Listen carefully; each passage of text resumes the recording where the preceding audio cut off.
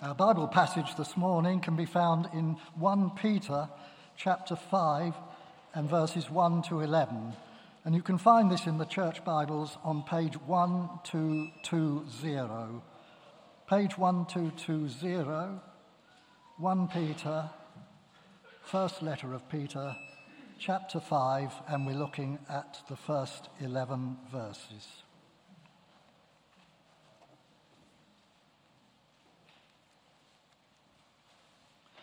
To the elders among you, I appeal as a fellow elder and a witness of Christ's sufferings, who also will share in the glory to be revealed.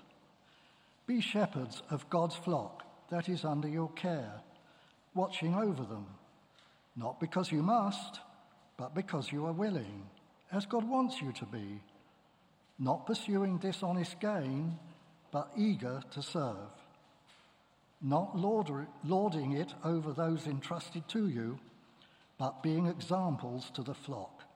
And when the chief shepherd appears, you will receive the crown of glory that will never fade away. In the same way, you who are younger, submit yourselves to your elders. All of you, clothe yourselves with humility towards one another, because God opposes the proud, but shows favor to the humble. Humble yourselves, therefore, under God's mighty hand, that he may lift you up in due time. Cast all your anxiety on him, because he cares for you. Be alert and of sober mind. Your enemy, the devil, prowls around like a roaring lion, looking for someone to devour. Resist him, standing firm in the faith, because you know that the family of believers throughout the world is undergoing the same kind of sufferings. And the God of all grace, who calls you to his eternal glory in Christ, after you have suffered a little while, will himself restore you and make you strong, firm, and steadfast. To him be the power for ever and ever. Amen.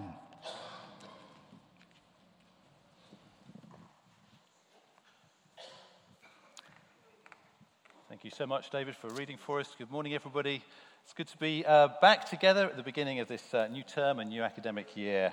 Please keep that passage open in front of you, and will you join me, please, in prayer, asking God that he would speak to us and teach us from these words. Let's pray together.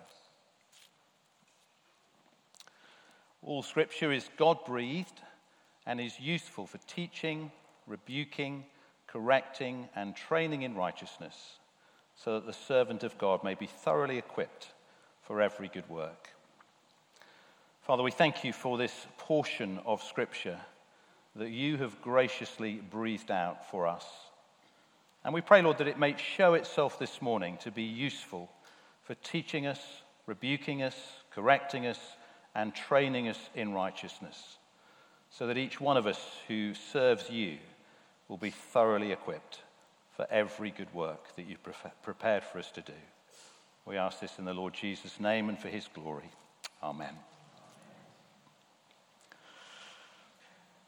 Well, as Ros was saying at the beginning, we're starting a new series today, a new thematic series called Above Bar DNA, which is reflecting on who we are in essence as a church. It's a series that I hope that we'll return to, God willing, over the coming years, to look at various aspects of the kind of church that we believe God is shaping us into here at Above Bar. And in case anyone is thinking, oh no, vision, mission, values, it just all sounds so corporate. I do that kind of stuff at work. I come to church to escape it. Let me reassure you that each of the 4 messages in this series will be firmly rooted in the Bible. We're not looking for neat slogans. We're not looking for human wisdom. Rather, we'll be considering together solid biblical principles and how, led by the Holy Spirit, we can apply those into our particular setting here in Southampton. And remember, there are examples in God's Word, of course, of people thinking, praying and planning strategically. Consider Jethro in Exodus 18. He offers Moses some practical advice that leads him introducing a whole new leadership structure. It removes bottlenecks. It revolutionizes the way Moses leads so that people can get the pastoral care and the wise counsel that they need. And in the New Testament, Paul is a great strategist, praying, planning, training, appointing, sending so that the church can grow and the gospel advance. Now, Above Bar already has some vision, mission, and value statements, but when I was appointed as minister and team leader, it was on the basis of me setting out before the leadership and the wider church the kind of church that I sense the Lord is transforming us into. And over time, as I get to know the church better, as I settle into this still relatively new role, and as I spend time in prayer, I hope to lead us in sharpening and refreshing our vision. But for now, this Above Bar DNA series is something of a hybrid of our existing values and the vision that I shared leading up to my appointment. And one of the things that I shared at interview and with members is the importance of humble, servant-hearted leadership. So this is the first in our series. Some of you have experience at work of being led by arrogant, harsh, overbearing bosses. We see it frequently, don't we, in local, national, and international politics too. I even experienced it in parkrun when I used to do that a few years ago, would you believe? I don't mean would you believe I did parkrun, I really did. I mean, would you believe that even in parkrun, there was overbearing leadership? The power had clearly gone to the run director's head so that we all felt like naughty little children if we weren't instantly quiet on command before the run began. But tragically, far too many of us have experienced strong-arm leadership in local church settings too. You may be aware of a number of high-profile cases in recent years reported in the Christian press, some more widely in the media. Well-known, sometimes revered Christian leaders found to have exercised harsh, controlling, or domineering leadership. It's commonly known now as spiritual abuse. But brothers and sisters, it really should not be so in the church of which Christ is the head. Remember in Matthew 20, Jesus calls his disciples together and says, "You know that the rulers of the Gentiles lord it over them, and their high officials exercise authority over them. Not so with you. Instead, whoever wants to become great among you must be your slave, just as the Son of Man did not come to be served, but to serve and to give his life as a ransom for many." And here in 1 Peter 5, humility is like a thread that runs through our passage and ties it together. So notice right in the opening verse, Peter addresses church elders, those entrusted with the oversight of God's people. And look what he says in verse 1, "To the elders among you, I appeal as a fellow elder." Now, Peter is an apostle. He's a sent one of Jesus. He has authority to speak as if speaking the very words of Jesus. So he could pull rank on the basis that this is apostolic authority. But instead, he sets an example of what he's about to teach. "I won't lord it over you as an apostle. No, I appeal as a fellow elder." And then look at the final verse of our reading. Verse 11, "To him," that is the God of all grace of verse 10, "to him be the power forever and ever. Amen." Now that is one of the keys to unlocking humble leadership within the church. That all those of us appointed as leaders recognize that the power, the authority, it never belongs to us. Rather, it belongs to Almighty God, who only ever entrusts it to us for a season. A couple of verses from Psalm 75 were really helpful to me during my appointment process, especially that period of 17 days, I remember each of them well, between the members' Q&A and the vote. Psalm 75 verses 6 and 7, "No one from the east or the west or from the desert can exalt themselves. It is God who judges. He brings one down. He exalts another." The power belongs to God.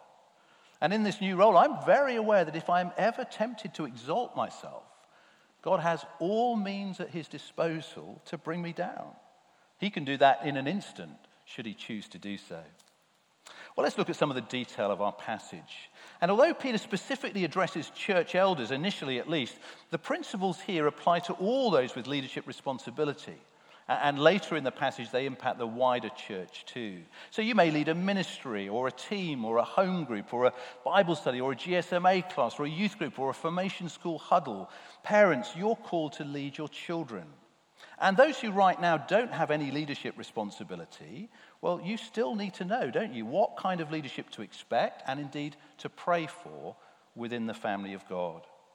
So first, from verses 1 to 4, leaders, be shepherds of God's flock. Verse 2, be shepherds of God's flock that is under your care, watching over them. Now, there's much that we could unpack there, but I want us to notice two main things. First, who the flock belongs to. God calls his people often in the Bible sheep or lambs. But as I look out today, I don't think of you as being my flock. No, you are God's flock, entrusted to my care and to the care of my fellow elders, but always God's flock. Indeed, as well as being under shepherds, elders are also sheep. We are under the chief shepherd, verse 4. We're responsible to care for ourselves too, or as Paul puts it to Timothy, to watch our own life and doctrine closely. Secondly, because we're caring for God's flock, it's no surprise, is it really, that the primary command is to be shepherds. The Bible uses different terms to describe the role of elders: overseer, leader, pastor, teacher, managing the affairs of the church. But when you consider Old and New Testaments together, there's a very clear and deliberate emphasis on shepherding as being the major responsibility. Now, Peter, of course, is very aware of this from his own personal experience. So when the Lord Jesus restores Peter after his 3-time denial of knowing him, Jesus asks him 3 times, "Do you love me?" And when Peter responds positively each time, Jesus says, "Feed my lambs, take care of my sheep, feed my sheep." In the world of farming, one of the primary roles of a shepherd is to ensure that the sheep have nourishing food to eat, to lead them into green pastures. It's not their only responsibility, of course. The shepherd also protects the sheep from wolves and other predators, cares for them when they get sick or injured, and searches for any who wander off and go astray. But it's notable that when Jesus restores Peter, his emphasis is on the feeding. He's to feed God's sheep with God's wholesome word. And then in the second half of verse 2 on into verse 3, Peter tackles the whole area of motivation. Some of you here may well be desiring a leadership role, either within this church or within the church that you perhaps call home. Perhaps as an elder, perhaps in another capacity. And let me say, to have such a desire is not in itself wrong. Paul writes to Timothy, whoever aspires to be an overseer desires a noble task. I remember when I first joined Above Bar back in June 2021, and I emailed John Risbridger, our former minister and team leader, something along the lines of, "John, I'm planning to move to Southampton. I'm going to come to Above Bar, and I'll be really quite happy just serving quietly in the background." That didn't work out too well. But of course, I didn't have any idea at that stage that a year later John would step down from that role. But within months of him doing so, the Holy Spirit began to cultivate within me, very unexpectedly, a fresh desire for the noble task of being an overseer. Using a seed planted by our other minister, Chris Webb, I should say, who initially put that thought in my mind. So you have him to thank or blame. But let me say, for anyone else who has, or may at some point in the future have, that same kind of desire, you'll need to be prepared for the Lord to test your motivation. Because leadership desire can be driven by good and godly motives, but it can also be driven by the wrong kind of motives. You notice Peter sums it up in 3 phrases. He begins with the negative, that is the wrong, ungodly motivation, then highlights the positive, godly motivation, which is pleasing to the Lord. So second half of verse 2, firstly, not because you must, but because you're willing, as God wants you to be. Secondly, not pursuing dishonest gain, but eager to serve. Thirdly, not lording it over those entrusted to you, but being examples to the flock. Let's look at each of those in turn. First, not under compulsion, but willingly. I'm sure some of us have been involved in churches where there are elders or a single elder serving because they believe they must. Perhaps they feel there's no one else willing or no one else who has leadership gifts. And they feel obliged to continue, which in many ways is admirable, but actually those are not the kind of leaders God wants. To shepherd God's flock is a huge privilege. So God doesn't want people doing it reluctantly, with their arm twisted behind their back. Secondly, not greedily, but eagerly. The words to serve in the NIV, I think, are implied, but they translate a single Greek word which means simply eagerly or cheerfully. Likewise, dishonest gain is one word in the original, meaning greedily. Now, most of our elders at Above Bar are unpaid, and the majority of our leadership roles at Above Bar more widely are unpaid. But some are set apart and paid to do the work of shepherding as our God-given calling and vocation. And there's nothing wrong with having paid elders or ministers or a wider staff team. And if a church sets aside people for gospel ministry in that way, it is completely biblical to pay them. What would not be right, though, is for those appointed to be driven by a greedy desire for financial gain, or indeed for any other kind of gain. Paul to Timothy again. Those who want to get rich fall into temptation and a trap and into many harmful desires that plunge people into ruin and destruction. I remember former minister here, David Jackman, teaching us at Bible College that if you go into Christian ministry hoping to make money, not only is it the wrong motivation, but you'll likely be disappointed anyway, or words to that effect. But he also added that if a minister or elder is paid, it should be at a level where they're not anxious or worrying about money, because that would be an unhelpful distraction from gospel ministry. Wise words. But in terms of motivation, God looks for under-shepherds who will serve eagerly rather than greedily. So not driven by the thought, what's in it for me? And then the third motivation, verse 3, not lording it over those entrusted to you, but rather being examples to the flock. So not driven by a thirst for power, but rather being an example of servant-hearted leadership. And here we get right to the heart of our focus on humble leadership. But I think we have to ask the question, why would a shepherd of God's flock want to lord it over the sheep that the chief shepherd entrusts to their care? Well, there can be many reasons, of course. Reasons of individual personality or temperament. Or someone can be driven by a sense of inadequacy or insecurity, so they feel the need to assert their authority. Maybe a leader doesn't feel respected in their workplace or in their home. So church then becomes the arena where they're determined to command respect and loyalty to the inevitable harm of God's flock.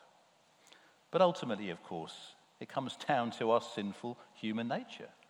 You remember the essence of original temptation, Genesis 3 verse 5, is to, quote, be like God. And right throughout the history of Israel in the Old Testament and the church in the New Testament and today, pride, that desire to be like God, has always been a temptation. Leaders start to think, act, speak like God, and many of their followers start to treat them like God. I don't know where this quote originates from, and I couldn't find it online. I think it might be theologian J.I. Packer. I first heard it at Bible College. Listen to these very astute words. When you get into Christian ministry, people will want to put you on a pedestal, and you will want to let them. Very wise, challenging words for any leader or would-be leader, and indeed for the church too. The real tragedy of lording it over God's people, though, is that even God himself, the chief shepherd, well, he doesn't lead his people in this way. So when God comes into the world in human form, you remember how Jesus describes himself? The good shepherd declares, I am gentle and humble of heart. And this is why it's so important that leaders strive by grace and pray earnestly not to lord it over God's people, because the way that we lead sets an example to the flock entrusted to our care. That is, it sets an example of God's own leadership. So if I start to lord it over you, if I lead you in a harsh, overbearing, controlling way, over time, you may begin to believe that the chief shepherd is like that too. But he's not. The sovereign creator and ruler of the whole universe, the all-powerful one, is humble and gentle of heart, even in his leadership of us. Leaders be shepherds of God's flock. Then secondly, first half of verse 5, younger people submit to your elders. Verse 5, in the same way, you who are younger submit yourselves to your elders. So as elders are humbly submitting to the chief shepherd and not lording it over God's flock, in the same way, younger people are to see and follow that example and submit to their elders. Now, as always with the word younger, please feel free to self-identify. In the Bible, when it comes to leaders, certainly anyone below 40 is considered to be relatively young. But the word translated younger here can also mean fresh, new, youthful. So I think Peter most likely has in mind those who are perhaps in their teens or maybe the 20-somethings. But why does he single out younger people for special attention? Well, because of that common tendency among young people to think that they know best. And I know that because I used to be a young person myself. Some of you are looking at me in disbelief. It's true, I really did. And as a youngster, I generally believed I knew best. Better than my parents, better than my teachers, better than all adults, really. And as a new believer in my early 20s, it took some time for that attitude to begin to change. I don't think I've ever told you, have I, about my deluded phase? I kept that back until after the vote. It was in the first year of me coming to faith, so be forgiving. And I kind of became convinced I was a prophet. I don't mean having a New Testament gift of prophecy. No, I mean kind of along the lines of Jeremiah, Micah, Elijah, a kind of thus says the Lord kind of prophet. And during that period of delusion, it was combined with me reading these words in Psalm 119. I have more insight than all my teachers, for I meditate on your statutes. I have more understanding than the elders, for I obey your precepts. You might imagine that led to some quite interesting conversations with the elders at Lansdowne Church in Bournemouth, where I was then in membership. Actually, they were very gracious and forgiving and amazingly still agreed to support me to train for ministry. Maybe they just wanted rid of me, I don't know. But to those here who would consider yourselves to be younger, let me say this. I do remember what it is to be young, headstrong, and zealous. But if I could go back now and have a quiet word with my 24-year-old self, I would say, Jonathan, even if you're convinced before God that you know better, humble yourself and submit to your elders. It's the biblical thing to do. Now, there is actually a biblical exception to that principle. You can read about that in Acts 5, where Peter and the other apostles are commanded to stop preaching in the name of Jesus. But they reply to the religious authorities, we must obey God rather than human beings. So if a church leader or anyone else in authority ever tells you to do something that the Word of God expressly forbids, or not to do something that the Word of God expressly commands, the godly thing is not to submit, but rather to obey God. Leaders, be shepherds of God's flock. Younger people, submit to your elders. Then finally, second half of verse 5 through to verse 11, everyone clothe yourselves with humility. Second half of verse 5, all of you, that is elders, younger people, older people, all of you clothe yourselves with humility towards one another. I find it fascinating that Peter commands us to get dressed with humility. It's a reminder that this is not something that comes naturally to us, not something that will happen by chance. No, it requires deliberate intention on my part. I noticed that you're all wearing clothes today. Well, I don't know about those on live stream, but hopefully they are. But for those in the building, I imagine we'd all agree that it's a good thing that we got dressed before we came out this morning. But that didn't happen automatically, did it, when you woke up? Unless you have one of those Wallace and Gromit kind of gadgets where you press the button and you're clothed. But you know, in the same way, each of us needs to determine daily, sometimes hourly, to put on my humility outfit, to actively clothe myself with it. So I've been studying this passage over the last couple of weeks. I've introduced a regular prayer into my daily routine. You might like to think about doing something similar, praying along these lines perhaps.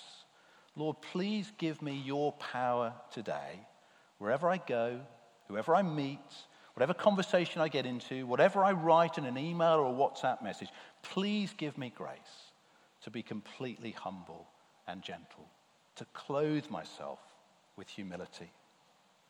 Now, what is that going to look like in practice if Above Bar is increasingly a church marked out by humility? Well, here are some examples. We won't insist on getting our own way.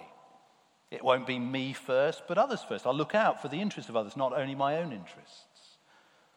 I'll accept constructive criticism and truth-speaking in love. I'll be willing to give way and submit to others on matters of doctrine or practice that are non-essential to salvation. If I know I've upset someone or made a mistake, I'll reach out quickly and apologize. And if you need some added motivation to pursue humility and to clothe yourself with it, well, it's right there in the proverb that Peter quotes. Why bother with humility? Because, end of verse 5, God opposes the proud but shows favor to the humble.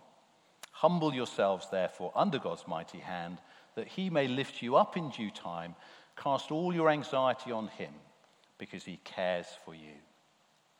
You see, if we don't bother, we'll find ourselves in opposition to the all-powerful God. We will be resisted by him. And brothers and sisters, that is a battle that you and I can never win. Now, my personal experience is that whenever God has had to humble me and teach me some humility, sometimes over an extended period of time, and that's happened often in my life, he's even done that in a wonderfully humble and gentle way. He's not obliged to. He would be well within his rights to exert maximum force to oppose me, but he is the good shepherd, and he knows exactly what is needed to humble an individual proud sheep. He knows the force to exert, if I can put it in those terms. He'll often teach us humility by bringing trials and challenges into our lives, things that cause us anxiety, verse 7. But let me say, if you're going through it today, please don't doubt the pure motives of your chief shepherd, because he cares for you. And the fiery trials are a means of testing and growing your faith. The person who truly trusts in Jesus will sooner or later humble themselves under God's mighty hand and pray.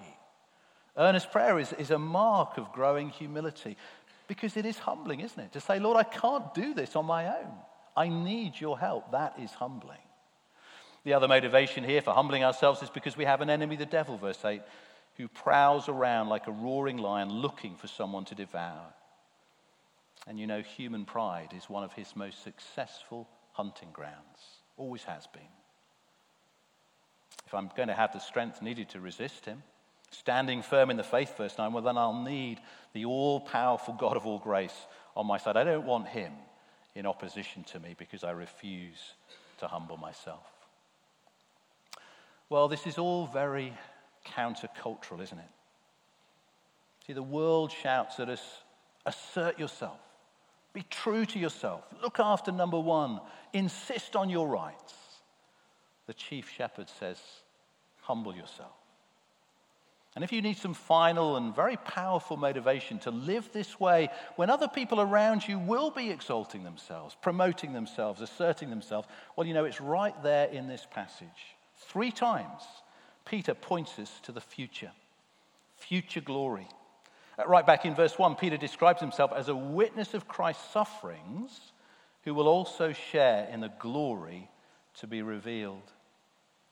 He reminds the elders, verse 4, when the chief shepherd appears, you will receive the crown of glory that will never fade away. And he reminds all those of us trusting in Jesus that the God of all grace, verse 10, who called you to his eternal glory in Christ after you have suffered a little while, will himself restore you, make you strong, firm, and steadfast. Now, this is the way of the cross, of course. The way demonstrated to us in absolute perfection by the Lord Jesus, what we're going to remember in a moment together as we share communion. The way of the cross that the King of Kings showed us. Humility and suffering now. Glory and honor to come.